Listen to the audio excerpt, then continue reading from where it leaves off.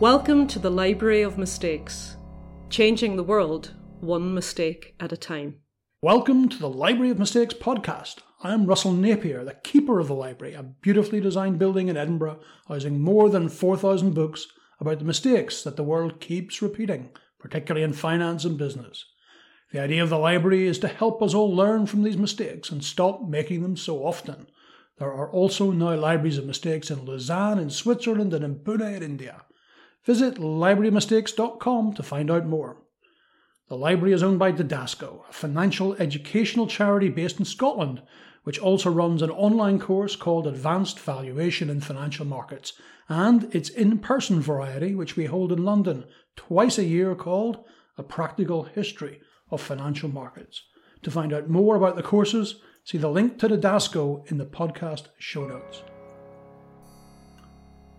Welcome everybody. I'm delighted to welcome Eric Monnet. Eric is the author of Controlling Credit, Central Banking and the Planned Economy in Post-War France, 1948-1973. But as we'll discover, Controlling Credit is also about controlling money. And I love one of the subtitles of Eric's book.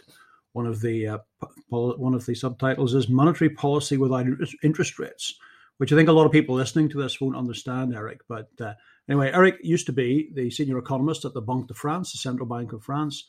He is a professor in economic history at the Paris School of Economics. Eric, there's so much to talk about in this book, but why don't you explain to our modern audience what monetary policy without interest rates is and what it looks like? Because I think most people think that interest rates are monetary policy. So obviously they're not. Otherwise, you couldn't have monetary policy without interest rates. So explain the dynamic in the context of your book, and that will give us a good place to begin to discuss how it works and the implications of it. Yeah, so thank you very much. First for the invitation. I'm glad to be here and to talk about these books of economic history. But as long as I was writing it, I would say the current issues around this book came more prominent, and now even more than ever. And so the issue of interest rate does not mean that there was no interest rate. There was an interest rate, but that the interest rate was not used for influencing inflation or the business cycle more generally. Meaning that the central banks, it was true for the Central Bank of France, but it was true for most European central banks during this period, and also for in many other areas, and it's still, I think, true in many emerging markets, that central banks affect credit and business cycle inflation through quantity rationing rather than through interest rates. So instead of changing the price of credit, they just impose quantity rationing to banks in order to stop this bank from lending. So this took many forms, and a lot of them are reviewed in the book. So it's become quite baroque to see how many forms it could take. So it could take the form of credit ceilings, meaning that the banks were not able to increase their lending by more than a certain percentage by a month or by quarter. It could take also the form of what was called discount ceilings. So discount ceilings are not on the total outstanding loans of the banks, but on the refinancing at the central banks, meaning that each bank had a quota, and when they have reached this quota, they could no longer borrow from the central bank. So it was a strong constraint on these banks. And there was also reserve requirements that maybe people know more about, and reserve requirements as a way to constrain the bank for increasing the lending based on the fact that they have to keep reserves at the central bank. So these are the main tools, but each of these tools, has also some kind of diversity, because in this kind of world, the central banks can use all of these quantitative tools in many different ways, can adapt it to the size of the bank, to the sectors. For example, there were different rules for housing credit, credit to corporates on other. But the main idea is very simple, is that instead of raising interest rates, you just restrict credit by all these quantitative instruments in order to fight inflation or to control the business cycle. And I think it's one of the first main lessons of the book, is that during that time, contrary to what people have said, that central banks were Keynesian institutions loving inflation, it was really not so true. They were really fighting inflation because after the war, in many countries, the main problem is inflation. So they were not inflation lover. I mean, they use these quantitative tools to fight inflation. And maybe we can go on and to explain why they were using these tools rather than interest rates later on. Well, we'll be getting onto that later for sure, and particularly relevant given what's going on today. For those listening who think this is a conversation about bank credit, we better remind people why it's also a conversation about money. So I just wanted to read from the Bank of England website, which reminds us all how money is made. Money is more than banknotes and coins, say the Bank of England. If you have a bank account, you can use what's in it to buy things, typically with a debit card, because you can buy things with your bank account. We think of this money even though it's not cash. Therefore, if you borrow £100 from the bank and it credits your account with the amount, new money has been created. It didn't exist until it was credited to your account. So in talking, Eric, about all these ways in which the central bank was able to control with quantitative methods the bank credit, they were also, of course, in the business of controlling money, as you said. But what I think is fascinating, I just want to read a little bit from your book, is the impact of this, the incredibly broad ranging of this. And this is what you write early in the book. Moreover, the goals of a policy of intervening in credit allocation were multiple, and uses of the term were consequently numerous and often vague and multivocal. It could be sued for purposes of monetary policy, attempting to limit the credit level through better allocation, industrial or social policy, helping key economic sectors, budgetary policy, giving priority to government financing, trade policy, favouring credit to export sectors, capital controls, favouring domestic loans, financial stability, preventing an excess of credit that is potentially disconnected from real activity in particular sectors, and so on. So the degree of control that you explain in monetary policy without interest rates, it gets into every nook and cranny of the economy, doesn't it? And is that what it was designed to do, or did that all end up as a byproduct? No, I mean, it was designed to be a complement to a strong state intervention in financial system, and more specifically in the allocation of credit. Meaning that at that time, the post-war period, people have lost faith in a free market, to say the least. So they think that, so it's not only in principle. I mean, they really think, so remember, it's not so long after the Great Depression. And so most of the people at that time think that the banks have not performed well to finance investment. So it's not only that banks have created crisis, but it's also that banks are seen as institutions that have not been able to finance long-term investment. So what is happening in France, but again, it is really not specific to France, is that the government are going to develop a lot of what we call today public development bank. So which are banks which are financed in various ways. I mean, they can issue bonds, they can take deposits, usually regulated deposits, but each of them are in some ways sponsored by the government or oversight by the government.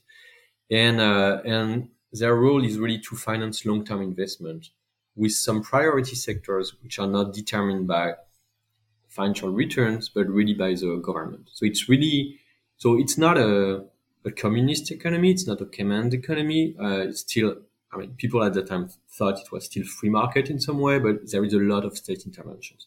So which means that, it's really at the state level, which maybe we will have to define more precisely who are these people which are deciding, where credit should go with priority.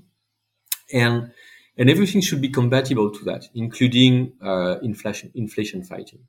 Which means that, for example, if at some point the government has realized that housing credit is too slow, it's too low and there is a shortage of housing, and if there is a need to contract aggregate demand and credit because in other sectors, other sectors are booming and there are inflation, they will use these quantitative tools I was talking about before to be sure that there will be a decrease in credit in some sectors, but not in the housing sectors, because it was seen as it was needed to have this sector. So usually you have this housing sectors where someone usually disconnected from the other one. It could be true for export credit. All central banks in Europe at that time, and again, it's not it's not there. I mean, many emerging countries are still doing it. Is that actually they would be sure that to support export credit, even though there is some monetary tightening. So there was all this idea really to combine, I mean, to make monetary policy in the sense of inflation fighting compatible with all the broad objectives of the state regarding credit allocation. Well, let's jump to the modern day. We'll come back because we definitely need to talk about the 1970s as well. But 17th of April in New York City, I'm sure you've read the speech by Christine Lagarde, who talks about why the central bank policy of using interest rates to attempt to target demand is passé and why we have to move on to something else. And she recommends in her speech that the central bankers need to get on to the business of dealing with supply side, not demand side. And that's what I think of when I think of that last conversation. You were saying how basically by controlling bank credit, there was an allocation of capital, effectively, debt capital in this case, to deal with supply issues, and you flagged up residential property. I don't know if you've seen the speech of April 17th, but does it smack of this system if Christine Lagarde's talking about using central bank policy to deal with supply side issues rather than using interest rates to control demand side issues? So yes and no, because I would say yes, because indeed, I mean, during this period, supply side issues were seen as something to be considered by central banks. But there is a big difference with today. And I think it's really important to emphasize it because I think most people would view that as a paradox, that at that time, central banks were definitely key institutions, but they were not taking the decision of allocation alone. And that's a big difference because today, I mean, when the ECB is saying, okay, we need to deal with supply side issue, it's just, I mean, everybody see that just only at the business of the central bank. Okay, so the central bank has to decide, to make his own doctrine about, how they will deal with supply side issue. When a central bank in the 1950s or 60s recognized that they have to deal with supply side issues, they're not saying, okay, we are going to do something special. They're just saying, okay, we are going to finance more some kind of institutions, especially mostly the public development banks, which are themselves dealing with the supply side issues. Meaning that in many countries, there is, again, usually a special bank set up by the government for priority financing to the industry. This idea that, the bond market was not enough. I mean, bond market were functioning, but they were not enough to provide capital to long-term investment. So they set up a special bank to do that, and the central bank is just providing liquidity to these banks.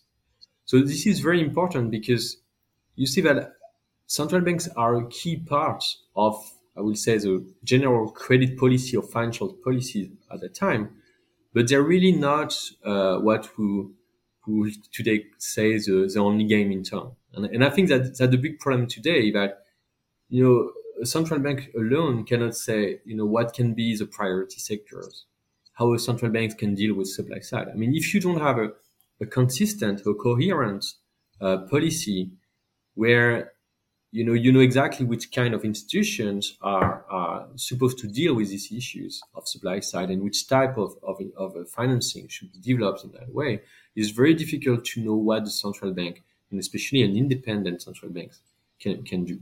So I think there is and this is actually a more recent book I wrote, which will be been published in French. This one is forthcoming next year, called Balance of Power, which I think that now there is a big gap between what central banks are doing and the legitimacy of their actions, because they say, okay, we are going to engage in all these new issues, supply side issue, management of public debt, green lending, but I mean, these institutions really cannot do that alone. I mean, there needs to be coordination, policy cooperation, but also institutional cooperations. Otherwise, it's just not going to be democratic. Yeah, absolutely. And Paul Tucker raises that in his book, Unelected Power, and he refers to overmighty citizens. And actually, I'm just going to quote from the Lagarde speech because she recognizes the problem here with independence or not independence. And she says, in this sense, insofar as geopolitics leads to a fragmentation of the global economy into competing blocs, this calls for greater policy cohesion, not compromising independence, but recognizing interdependence between policies. and how each can best achieve their objective. And when she says policy, she means fiscal and monetary policy. It's a compromise, interdependence, not dependence. You've covered this post-war period. The central bank wasn't really independent at all, was it, in this system? And I know we're using the mechanism of the central bank. I realize it's coming through the Banque de France, but there was a huge amount of government influence on Banque de France. Is that correct? There was, but again, it's much more complicated than what people usually think, that there was absolutely no independence during that period. So here in that case, I mean, a lot of things that I said before were really not specific to France. But once you enter the issue of central bank independence, here there's a lot of diversity across countries. Like in the UK, for example, it's pretty clear that starting in 1946, it's not the central banks which is setting the interest rate. It's really the government. So in that sense, there was clearly not independence. This was not the case in France. I mean, in 1945, where they implement all these new systems where, as I said, a lot of state interventions in the credit system, and at the same time, they give the central bank is allowed to do all this kind of quantity rationing. There is no change in the central bank status. So central bank status, I mean, the central bank is nationalized. I mean, and today almost all central banks are owned by the state. I mean, there are very few central banks that still have private shareholders. So this is the main difference. But there is nothing saying that there will be a change in the governance of the central bank that will put more pressure from the government on the central bank. This happened only in 1974. So before 1974, I mean, the central bank of France is not less independent it used to be before. And there is even an event that have been a lot of French historians has written on that before I did, that in the mid-1960s, actually, there is a government that has to resign because central banks was so much opposed to the budget that they say in the press that the budget was not sustainable, and the parliament say that indeed the central banks was right, and the government has to resign because of pressure of the parliament, and the parliament make a kind of alliance with the central bank in that way. So it's an interesting case. So I just to say that this issue of central bank independence, I think it's much more complicated than what we usually think. But what was very clear was that the more coordination between central banks,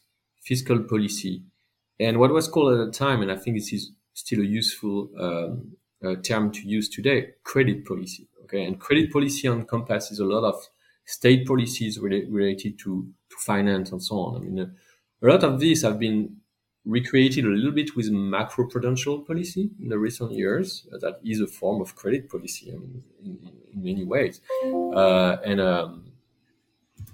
And so, I mean, so this is just to say that there was definitely some more coordination, but not obviously fiscal dominance, for example. If this is what you're thinking about, it's clearly not obvious there. Yeah, I think people forget that certainly for the Bank of England, we have an MPC and an FPC, and the job of the FPC is, in some degree, to steer where bank credit's going to, because it's adjusting the risk weighting of assets, and in adjusting the risk weighting of assets, it's playing some role in that. So that committee was set up, I think, in 2010. So it's been around for a while, and this basically works in the post-war reconstruction of Europe and France. It's a policy that doesn't seem to have a lot of downside until we get to the 1970s, of course. And I wanted to read a little bit about your book from the 1970s, and you say this about the 70s. They concluded that bringing down inflation solely by controlling credit and money would be too costly for the economy, and that what had to be emphasized was a policy of fixed exchange rates, wage regulation, financial liberalization, and price controls. Do you think it's inevitable that that's where we end up with this system, or was there something else going on in the 70s and it would be possible to run this system without creating too much inflation? I mean, if the government/central bank is involved in the growth in credit, probably they're prone to letting too much credit growth and inflation comes, or do you think it was unrelated and they ended up going for the sort of price control, wage control? And how do those things interact, or was it just a coincidence that inflation got out of the bag and we ended up with these particularly extreme policies? So Um, I would say that it's still a bit of a mystery of why inflation occurred during this period. I think that it's very difficult to come with a compelling explanation of that. There are many factors which are coming in. I think the central banks were in part responsible for that. I mean, something which was very striking to me when I was working in the archives of the central banks, but also in the at the European Union level, there was a lot of discussion at what was called at the time the Monetary Policy Group of the European Community. But it's clear that starting in the 1970s, there is this idea that's come up that the central bank has no longer a lot of impact on inflation. Because before that, as I was saying, I mean, they were really using credit restriction to impact inflation. And starting the 1970s, they really start to say that it's more driven by wages, it's more driven by energy prices, it's more driven by the end of of Bretton Woods system. And so, whether they are completely true or whether they're just a way to hide their responsibility and negate their responsibility, it's still completely, it's not completely clear. But still, I think that there was some political economy issue that it started to become very complicated to do this quantitative rationing once you have a system that have developed that have become much more complex, especially in terms of the I would say the system has evolved a little bit in the early 1970s with more a greater role for interest rates. I mean, greater liberalization. I mean, there's always a quite large dose of financial liberalization in the 1960s. And they have a lot of difficulties to manage these more hybrid systems where the interest rates, so on credit are no longer regulated. So the lending rates and part of the deposit rate for commercial banks are no longer regulated starting the late 1960s. So it's a very first step of regulation.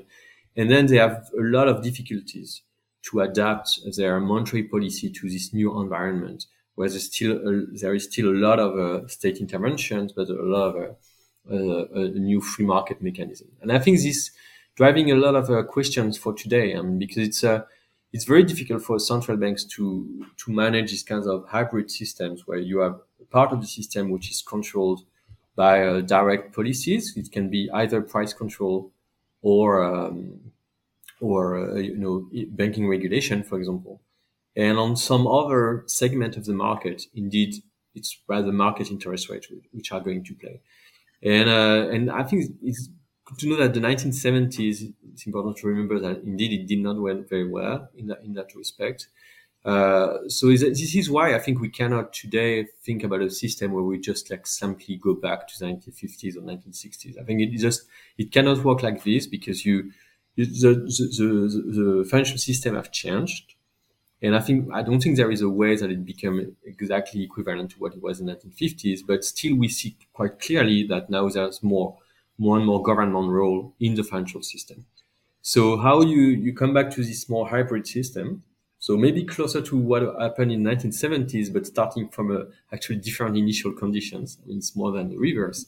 And how are we going to manage that? Where you have at the same time credit which is more and more influenced by the government, either through direct subsidies or through, for example, state guarantees, and other segments which are more free market segments. Yeah, I mean, one of the pervading facts in that period that you mentioned here is that financial markets really played very little role in France after the war, and whether that was the bond market or the equity market. So the person who controlled the bank controlled most things. Financial markets, even in France, are much bigger now, both the equity market and the bond market. So there's going to be a bigger issue of control if we get there. One of the things that jumps off the page is that one of the reasons that government and central banks like this is it worked really quickly. So the current narrative on the markets is when will interest rates bite? When will interest rates change demand for credit, money supply, etc.? The quantitative control thing was pretty easy because they changed the next morning after the implementation of the change in the quantitative policy. So we didn't have to sit around and think for weeks, months, and years as to when the impact of higher rates was going to come home to roost because the change in the quantity, the demanded quantity worked. Is that Was that a reason you think that they chose this as a methodology as well? Is that you could see a direct result rather than having to wait through a kind of market system where a higher price of money would also ultimately impact the quantity of money? Yeah, you're completely right. I mean, this was a very important reason right after the war, because again, and right after the war, the two main problems are reconstruction and inflation. There's a lot of inflation everywhere after the war, and thus they realize that if they have to increase interest rate to fight an inflation that after the war in France is around 40%, so it's much higher than today. It's like how you fight 40% inflation with an increase in interest rate. Either you completely kill the economy, which is not what you want to do after a war, or you have some, and also because it's uncertain. I mean, just like the effect of interest rate. So they realize that doing this kind of rationing is actually has much more direct and immediate consequence on credit. So this is a very important point that I think what was very relevant at that time. Now, the period you write about in your book is a period of most of it anyway of the existence of the Bretton Woods Agreement.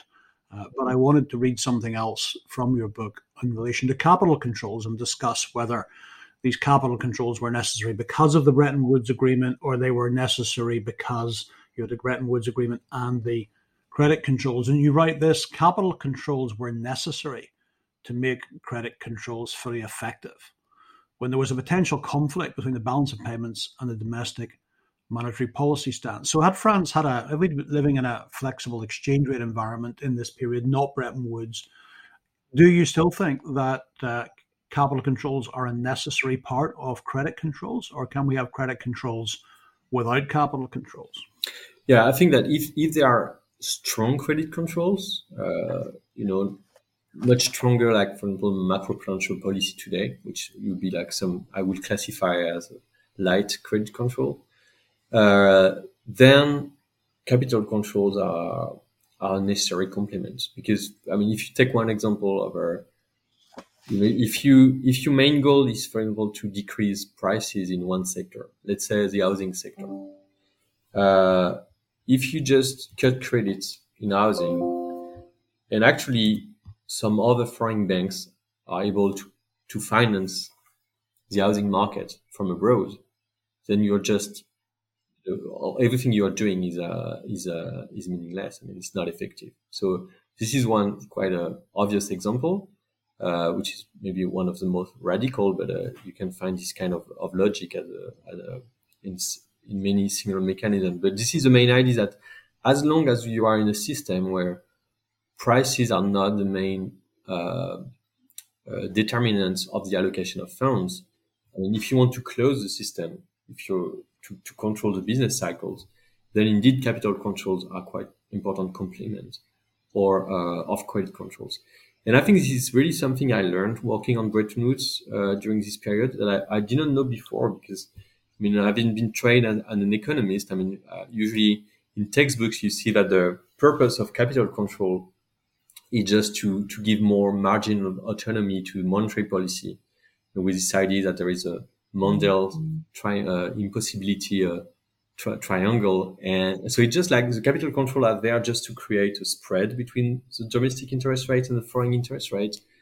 While in practice, when you look at how capital controls really worked, you see that they are really more as a complement of these domestic credit controls, or sometimes even industrial policy, that they are there, as a complement of clear investment policies by the central banks and so on. And again, if you look at how a lot of emerging markets today are using capital controls, this was a reason how they use it. And this is one of the reasons why actually something that seems quite surprising to people is that capital controls are usually long lasting.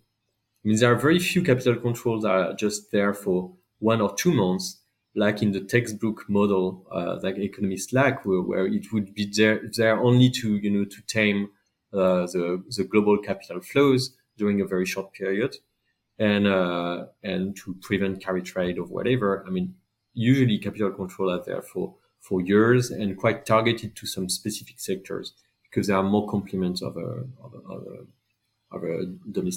these domestic policies. And now that we see a lot of countries going to more protectionist measures regarding, for example, subsidies to green investment and so on, I mean, this is going to be the question. Okay, well, what is a financial complement to what many countries are doing now? This kind of trade protection that they say you cannot. You have subsidies if you buy cars, for example, from your own market. Okay, so this is trade protection, but I think this may have a counterpart in financial markets too. So this all leads us to the end of the book, which I think it's a fairly dramatic conclusion. So I wanted to read that. We've been through this age as monetary policy without interest rates, but it comes to an end, as we all know, when we go back to a system where interest rates and central banks using interest rates are a more prevalent way of doing this. But you write this about the period and its end. Once the historical importance of central bank credit policies in post-war Europe is recognized, it becomes natural to wonder whether the reforms and rejection of these policies in the 70s and 80s were linked to the process of European monetary integration. The end of credit policies in European countries has been a key phenomenon for achieving the conversion of central bank practices and the reduction of state interventionism in the allocation of capital. The EMU was built on this ground. I think it's pretty clear that they're not necessarily connected, but that the EMU could not have been created unless these policies had been rejected, which begs the obvious question: if they start creeping back in again, is it compatible with a single currency? So it is, as long as they're done at the European level. I mean, so, what I said, I mean, the sentence you just quoted, I think this is true, but this was a historical necessity. It's not a theoretical necessity, meaning that the reason why credit policy was abandoned during the path to the EMU was that the European countries did not manage to coordinate their domestic credit policy. So at the time, and as it is very often the case during a process of financial liberalization, that actually the process of financial liberalization is a kind of easy solution for policymakers that don't want to tackle very difficult issues of strong distributive issues. So when you have a lot of distributive issues that can come up for domestically, also for the coordination of policies, like in European, actually saying, okay, we turn to the market is a kind of easy option, because in some ways policymakers, they do not fully take the responsibility of what is going to happen. And this is, I think, what happened during the 1980s. Something I quoted in the book, which I think is very important and was very striking to me, that if you look at the Werner report, which is the first report pushing for the creation of European Monetary Union in 1971, it's pretty clear that what they want to harmonize is monetary policy and credit policy. The term credit policy appears many times in this report. If you read the Dollar report in 1988 that eventually led to the creation of the EMU, this term credit policy has completely disappeared. And again, it was a historical necessity, because I think that it would have been difficult to make the EMU without that.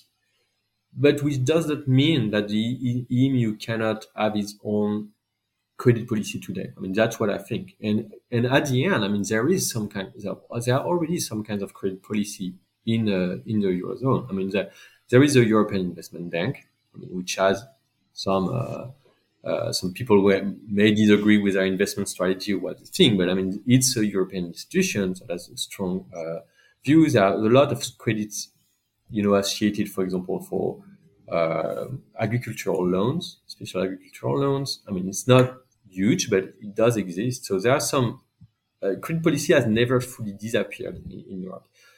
The question is, how do you is it possible to coordinate that at the European level with monetary policy? I think it is in some ways. I mean, if we think, for example, of the big discussions today of should the ECB engage in some forms of green refinancing? I mean, as long as you have a green European green taxonomy, I think it's not impossible that the ECB can do that. So one specific example, Eric, of credit policy is the governments, and this is the member states, providing guarantees on bank credit. So banks making loans with guarantees. So let's take a specific example. So just before he left office, Prime Minister Draghi, on behalf of the taxpayer, underwrote a 16 billion euro line of credit to Enel, the large Italian utility energy company.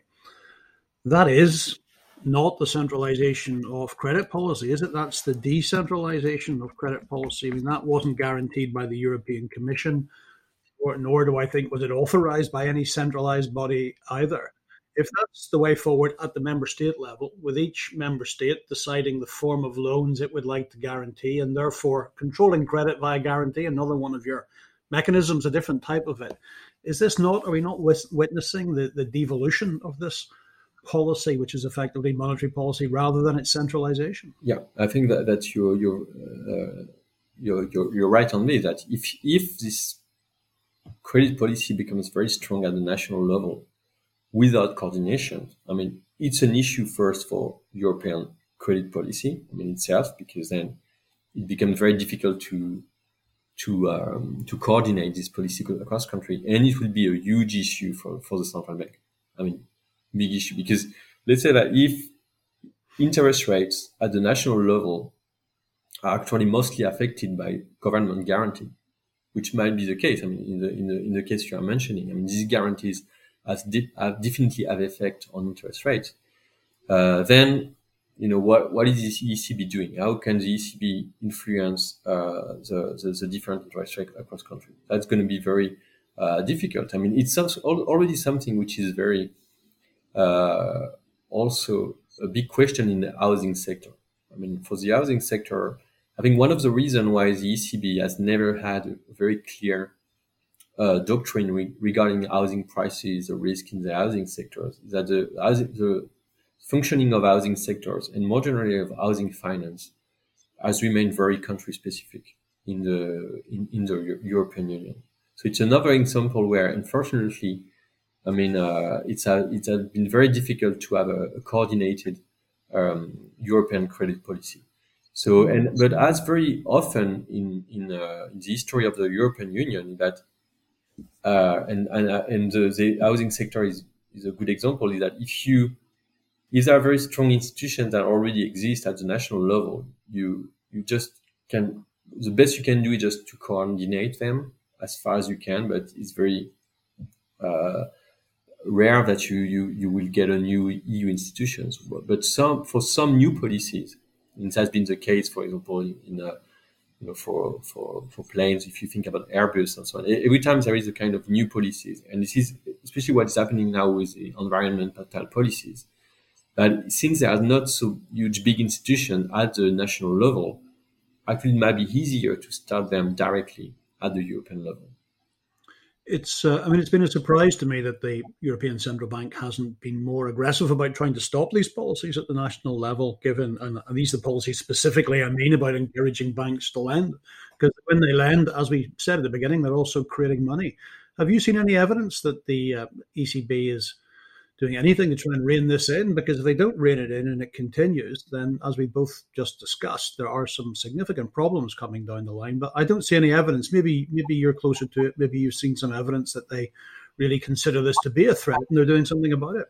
No, I think as you say, I think this is something which is very underappreciated, and mostly because just like people have stopped reasoning with everything we have said in the last 30 minutes. Is a kind of reasoning that people have, forgotten. I mean, that once you have all these kind of policies, coordinations need to be political. It cannot be otherwise than political. And I think it's still something that people have difficulties to understand. And this is why I think at the ECB, I would not be surprised if it's not fully appreciated of what's happening now and the risks that this divergence in credit policy might rise for a common European monetary policy. I mean, it was the same time. I mean, when there was, after the energy crisis linked to the Ukraine war recently, when many countries started to implement some kind of price controls, and this was not coordinated at all, and which I think is a big problem. And I think we still do not understand fully the consequences of that. But I think it's clearly one of the reasons why the ECB policy has had, I would say, little impact on inflation in the last year, because I think it's just not coordinated with all the measures which have been taken by governments. And I think people have just forgotten to think that once you start having all these kind of measures that we have seen coming back a lot in the last years, state guarantee, price control, and so on, if you don't think about the coordination, that's not going to happen by itself. Okay, it's not because you have one common institution that there will be coordination. So, Eric, this is why I'm telling everybody to read your book, because they need to think differently. It sounds like we should be telling the central banks as well that they need to read your book, but it may be a history of post-World War II central banking and the planned economy, but it's so much more than that. And I think there's a complete failure to understand monetary policy without interest rates. So we need to get it back onto the agenda, not just for investors, but for policymakers. So it sounds like your next book is going to try and do that. Is that what I'm gathering? So the next book is really about the institutional part of that today. Is really how we improve the coordination between the central banks, the parliament, and the government, while maintaining central bank independence. I mean, I think there are very good reasons for central bank independence. I think what called this balance of power is also necessary in a democracy. But people have forgotten again that central bank independence does not mean absence of coordination between different politics. So, but I very much agree with you. I mean, sometimes when people they see this history book and the first question they ask is whether we should come back to this era or not, which I think is not a good question. I mean, history is never going backward.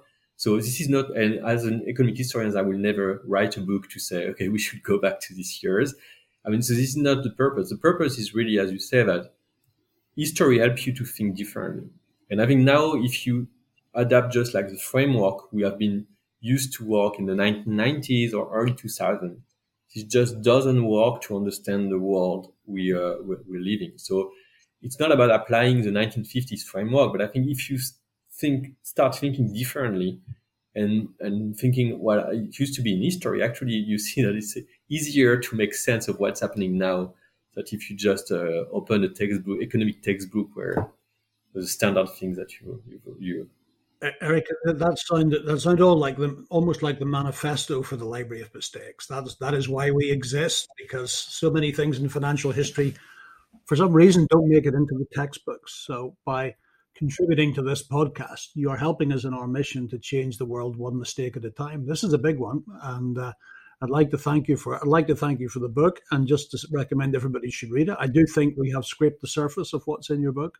And it's just a reframing. It's a reframing of how we need to see things from a very different angle. And strikingly, anybody who's been to business school in the last 30 years won't have been taught it. So they will come away from a business school with a view of the way that interest rates are monetary policy.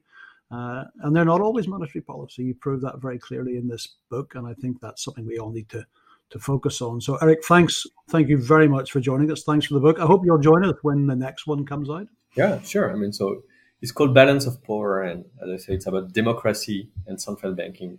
It comes out in next year. Wonderful. Get it rushed out and get it out in English, because I failed my French exam. So the sooner it's in English, the better. So, Eric, thank you very much. Thank you very much, Russell.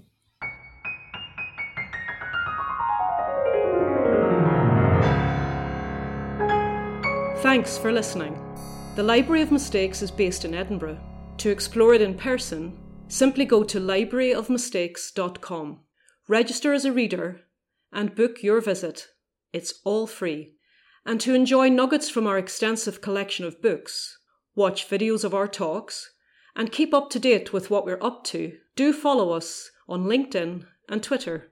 Finally, if you enjoyed this episode, why not subscribe to the series? Simply search for Library of Mistakes on Apple Podcasts, Spotify, or your preferred podcast platform.